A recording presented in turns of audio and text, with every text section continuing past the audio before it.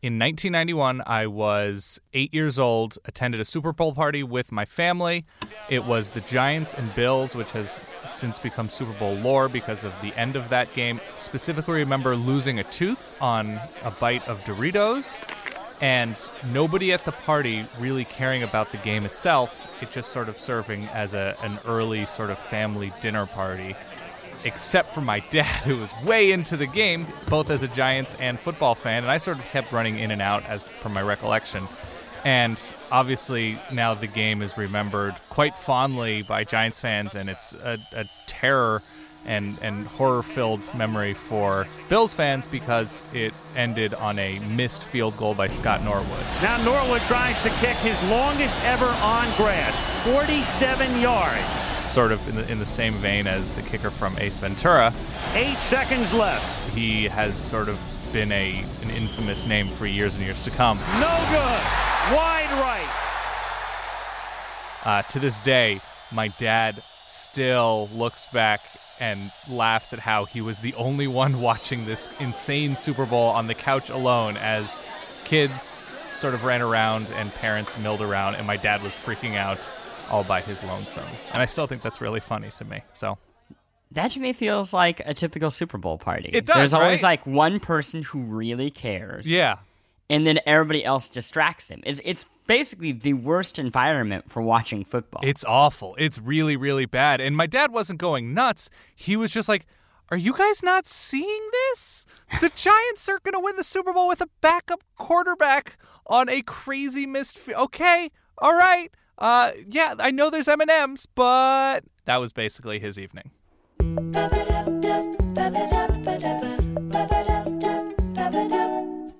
Hello, everybody, and welcome to What's Tech, a podcast from TheVerge.com. I am your host, Christopher Thomas Plant. Today, I'm joined by my colleague, but also friend, Dan Rubenstein from SBNation.com, the website about sports. He does video and video production and hosts. He's an all-around affable man, and he knows about the Super Bowl. And that's why I've invited you here today, Dan. Is the Christopher thing because this is you in audio form and you're Chris in written form?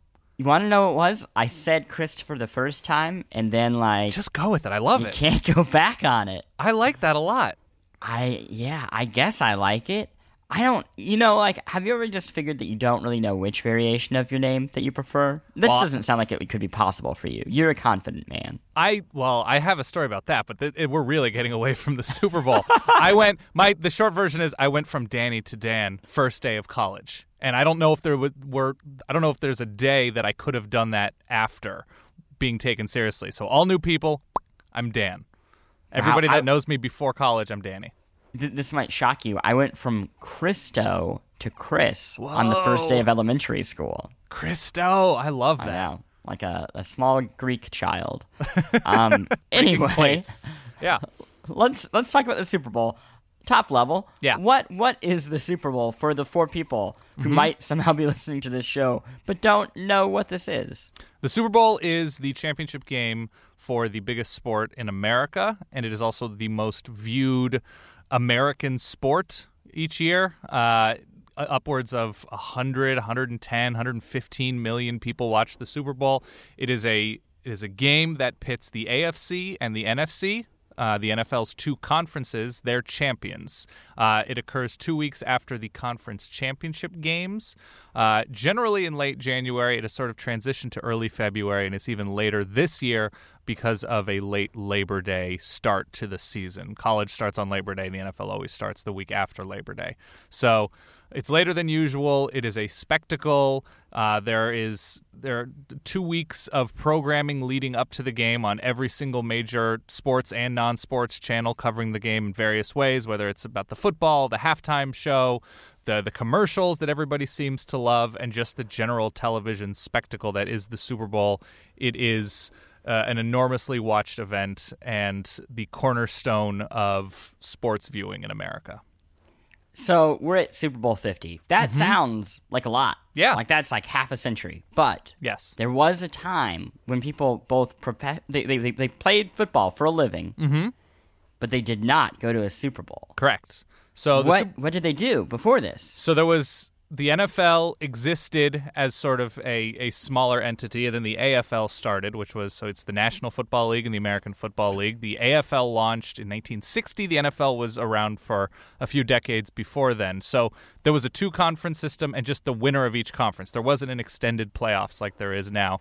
The winner of each conference played a game called the NFL Championship Game, and there wasn't nearly the fanfare there is today. And there was a third-place game that was sort of an exhibition, and that sort of went away, a very soccer-style exhibition. But with the launch of the AFL, I believe in 1960, they had their own championship game, and then they decided to merge, but they decided in like 1966, I want to say, but the merge wouldn't happen until 1970. So before the merger, they decided to take the NFL champion and the AFL champion, and a lot of teams that are in the NFL now were old AFL teams. They merged in 1970, but they started playing what they considered to be the enormous championship game in 1967. The first one, they really couldn't come up with a name that was fitting, and they eventually landed on Super Bowl because I believe of a toy, like a Super Ball. Do you want to know? I know the story because I'm a fan of the greatest football team of all time. Okay. Lamar Hunt, the owner of the Kansas City Chiefs, Correct. which were then an AFL team, called it the Super Bowl. And it was believed he called it that because his kids were playing with a Super Ball. Yeah. I love that. And so began history. Yeah. I mean, they tossed around a few different names, like the World Series of Football, but then they thought that'd be sort of confusing. So they landed on Super Bowl, and it's really easy to remember and spell and think about, and I think it's a good idea. And then 1970, the two leagues merged and became the NFL, and there's no longer a NFL versus AFL, obviously. Okay, did somebody, invent the idea of the Super Bowl or this championship, or was it more of just one of those boring group kind of managerial outcomes? I think it's sort of boring group outcome. Pete Rozelle was the big NFL commissioner for 30 years until I think like 1989, 1990. So he oversaw all of this and sort of recognized the importance of there being a big national thing that everybody could tune into as he was growing the league. So yeah, it was sort of a group effort, but he was credited with being the figurehead. How did it become so popular? I was looking at viewership for Super Bowls throughout history. The first one, bang up job. And then it kind of dips and almost splits in half, and then gradually works its way up to monstrosity. I think it was about 5 years ago that it passed the finale of MASH, which means something to people who are older than us. Yes. As the most viewed live event, I guess, on television. Right. How did it get there? So this is sort of multi-pronged. So the big popularity spike, or the growing popularity of the NFL, I think is largely attributed to NFL Films. So this is ostensibly the PR wing of the NFL. So back in the 60s, God, this is so inside football, but a father and son team decided and pitched the NFL on, hey, we'd love to film your games. And they sort of treated it like cinema.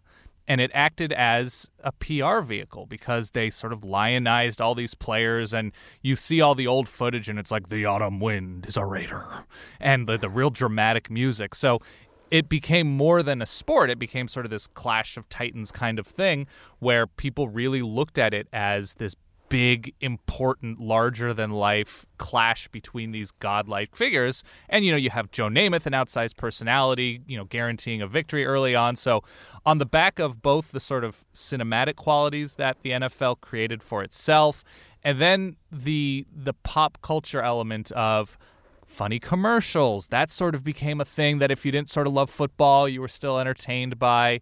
The halftime show was always big. They have these big musical artists. I think the huge thing for not just the Super Bowl but the NFL is how much they've opened themselves up for TV.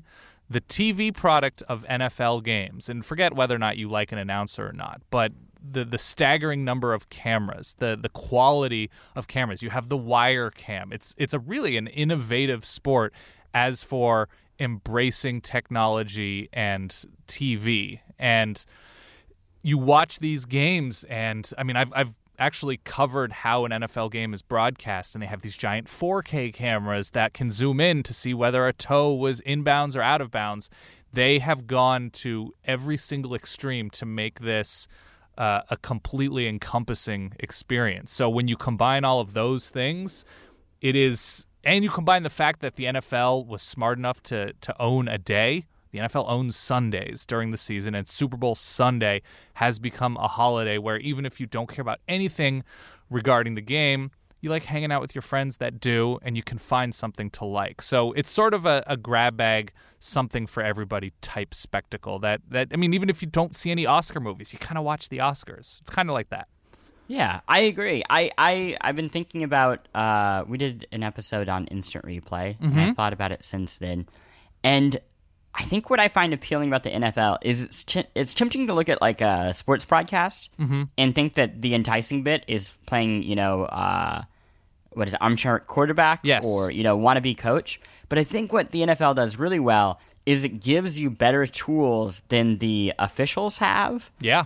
And you feel like you know the game better than the experts. Right. But only because the TV is like literally like, hey, look at this millimeter of film grain to give you the perfect view from your plush seat of whether this person was inbounds or not versus an official who saw it happen in like 1/18th of a second. The NFL is also very good at saying, hey, fans, do you want this thing? Great. We'll give you everything you want, and we'll figure out a very smart way to charge you for it. They were, the NFL was innovative as for, do you want to watch every single NFL game and not just the one that's being played in or around your town? Sure. We'll charge you for it if you have this satellite provider. Do you want cameras in the pylon in the end zone, the orange sort of 2B stick thing to see closer weird angles? Sure. We'll give it to you. They are very good as for figuring out how to give their fans literally everything they want and things they didn't even know they wanted. Okay, let's back away from football entirely. Yes. You mentioned the commercials. Uh-huh. How important are they? / why? Why did the Super Bowl become the thing where it's like, great, a new Budweiser commercial? Well, I mean, the buying power of 100 million people or 80 million people or however many people have watched it is pretty significant, and you have these wrapped eyeballs. And it also sort of goes to the fact that live sports are pretty much the only thing that you will watch not on your DVR, not on demand, something like that. So people have to watch commercials during the Super Bowl. Very few people, some people will work and they'll sort of DVR the Super Bowl and fast forward through commercials or fast forward through football games in October or something like that. But the vast majority of people, you have their attention, and it's extraordinarily important, especially because it's the beginning of the year, so all sorts of new ad campaigns are rolling out, new products are coming out post-holidays, so it really is a perfect storm, and you want to hold people's attention. You want to get their eyeballs, and people are so focused on their screens that they are hyper-aware of everything they're seeing. So as for big, fun corporate words like brand awareness and retention and all that kind of stuff, you have it. You know that it's Budweiser doing the frogs. You know that it's, Blake Griffin with Kia. You know that it's Britney Spears doing Pepsi. Those are things that you don't necessarily have during the season with like the Red Zone channel or during a random summer Brewers-Cubs game. You have people. Yeah, I think this is crackpot theory. But I think you also have the audience of the 50% of people at that Super Bowl party that aren't there to watch the football and don't normally do it. And anything is a welcome break from football. So suddenly commercials become the entertainment just because it's not the other thing. They're little short films. It's a short film festival that happens to be sponsored by our favorite brands. How much does one of these commercial spots cost? This year it's going to be right around $5 million for 30 seconds. So Christopher Plant money, mind you. Yeah. Oh, yeah, sure. I have Plant. 5. Which is up, I think. It's somewhere up like between 70 and 80% since like 2005, which is significant, and I think companies are very happy to pay it still. It's crazy, but it's insanely lucrative, and the rights keep going up to broadcast the game. It's rotated between the NFL's broadcast partners, so that's CBS, NBC, and Fox. ESPN does not have a Super Bowl. They want to keep it on network television, but it is the rights fees are going up, and it speaks back to the fact that you can't DVR. This is the only broadcast event that commercials are always seen. So the rights fees are into the billions, and they're paid for it with these $5 million 30-second spots. Okay, I have a dumb question. Please. But humor me. Super Bowl 50 is written Super Bowl 50. Yeah. Where are the Roman numerals? I missed the Roman numerals. So this would be Super Bowl L, right? That sounds weird. So I had to look this up, and when it came out that Super Bowl 50 would be 50 instead of L, and it's apparently the NFL wanted to distinguish between. So the 1989 season isn't necessarily the 1989 Super Bowl because the Super Bowl was played in 1990 with 1989 squads. So they wanted a way to show that this was a growing number, but without using years, and they thought it would be confusing to say Super Bowl 31, but it's 1989. So they went with XXI, just to sort of give it a feel of it's its own thing that's separate from the year that the actual games are being played. It sounds weird, but that's what they went with. Are they going to go back to Roman numerals? They are going back to Roman numerals. Okay. Yes. They just wanted to avoid Super Bowl L. Super Bowl L, and sounds like a crappy phone. They've made a big deal. They've painted the 50-yard line gold all season long, so they're really selling the 50 quality of it. Okay, who gave the greatest halftime performance of all time? In your opinion, I'm not going for objective truth here. Chris, I don't think you're ready for this, Jelly. So, oh God. I'm going Beyonce. I am going Beyonce. I thought she performed very, very well. I thought she brought the energy that's needed, and there have been sort of some fine, if not a little bit boring choices. Paul McCartney's fine. I thought you go there. Who's the worst? Who's the worst one? Well, it could be this year. It could be Coldplay. I think Coldplay will be fine. These stadium bands figure things out. Everybody was sort of lamenting Bruno Mars and Katy Perry. I'm trying to think who would count as the worst. Bruce Springsteen was fine. There's nobody that stands out to me as particularly bad. They all put on pretty good shows. I know that's a bad answer. Michael Jackson gets a lot of attention. I think it was 93. The Janet Jackson, Justin Timberlake one, I wasn't offended by it. I just thought it was a little bit boring. It wasn't great. That to me wasn't the best. But I'm going Beyonce. She brought back, Kelly and Michelle. I don't know that. She brought back Destiny's Child. She brought the energy. She brought the hips. She brought the jelly. Prince was also phenomenal, but I'm going Beyonce. Yeah, I feel like you can't go wrong now because after the Olympics, I feel like they just ripped that off. Right. It's barely even a traditional concert now. It's like they're giant, animal robots that they ride. It's more performance art. Yeah, and it's fine. A short film festival with a little bit of football and performance art. By the way, have you been to an NFL game recently? I'm trying to think of the last time. It would have probably been last season. I have not. That's recently. I haven't been since I went and covered a broadcast of a game, but I didn't attend the game as a fan. I imagine the Super Bowl, maybe until the end of the game, is extraordinarily tedious to attend. Because I'm sure. Just because there's so much time, commercial breaks and time between plays, and just this year I think especially because the stadium is kind of a mess. I just think it's sort of a disaster to attend. It is a TV event that people happen to attend now. You might not remember this, but you gave me the greatest advice when I was choosing between a baseball game and a football match or game, whatever. Game, yeah. Football match. Oh, God. You said the best place to watch baseball is any seat in the stadium. Mm-hmm. The best place to watch football is on your couch. Always. And it's so true. Yeah. Because every time I go to a football game, which is about once every other year, right, it is consistently a miserable experience. I will say this, though. This is my caveat. If you're going to a football game that is in one of the few NFL places or almost any college place where it's fun to tailgate, that is a great experience. I know people that go to NFL games and stay in the parking lot for the game. And then you watch it on the TV? You watch it on your giant flat screen in the great. parking lot. So they're smoking whole hogs, and they've got giant tubs of potato salad, and they're on comfortable seats watching the game on like a 75-inch flat screen on the side of their friend's giant RV. That's a great experience. Yeah, that is the parking lot between Kauffman Stadium and Arrowhead in Kansas City, and I'm all about it. Okay, quick thing. Yes. The thing that I guess will make this episode not reusable. What should people know about this matchup? We got Peyton Manning, the tired gunslinger, I guess. Yes. We got Cam Newton. Is he elite? The verdict is I not out anymore? Right.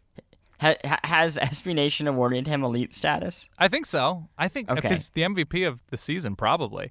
So the basic thing, the big storyline, the sort of mainstream storyline is Peyton Manning is one of the greatest quarterbacks of all time. He's the quarterback for Denver. He is old, and his arm strength after various neck surgeries is about 30% of what it used to be at his prime. So if Denver is going to win, it will be behind his guile and sort of sneakiness, and definitely not through his arm, and an amazing defense. Denver has a truly spectacular defense who one of their defensive end outside linebackers claimed that he was trying to rub his crotch all over Tom Brady in the AFC Championship game. So they're a fun, fierce, nasty defense, and Carolina is led by Cam Newton, the presumed NFL MVP this year, who is an unfair combination of big and fast and strong and has an amazing arm and a almost universal likability factor. He dances. He sort of mimics Superman unbuttoning his shirt to reveal a super symbol. And some people get upset at him for celebrating too much, but he's extraordinarily fun and a unique talent because of his size and speed. And Carolina also has a really good defense and blew out their opponent in the NFC Championship game, a very good Arizona team, and they beat them by 35. So Carolina's the favorite, and if there is a team that is going to blow out another team in the Super Bowl, it will be Carolina, if that is the final score. Yeah, I was pretty bummed when the Chiefs lost to the Patriots, and especially bummed when the Patriots lost to Denver, because I am of the belief that Kansas City was a superior team to Denver this year, and displayed as much on the field. Right. That said, I do not envy Denver going to the Super Bowl against Carolina, right? Because it seems like it is the stage for tragedy. And if you remember 2 years ago, Peyton Manning was blown out against Seattle. He was blown out by Seattle in the Super Bowl. So. And he was healthier and threw a better ball 2 years ago. So there is recent history of the Broncos not faring all that well in this game. And Carolina could be an even more complete and explosive team than the Seattle team 2 years ago that did that. Well, you know what? Thank you for coming here and setting the stage for the big game. Yes. I'm ready for it. Thank you for having me. And thank you all for listening. Thank you to our producer, Andrew Marino, who is just excellent and always. Excellent and always? I don't even know what that means. That's the name of his debut album, Excellent and Always. I think I'm going to say excellent always and always. He's always excellent. He's excellent always. He is the crown jewel of our podcasting eye. He's John Elway. And thank you to Colony FM. Today's episode was brought to you by Colony FM. Busy bees, and you know who you are, have no time to read. That's why you should buzz your way towards Colony FM. Colony lets you listen to voice actor narrated blogs and articles so you never have to bother with reading again.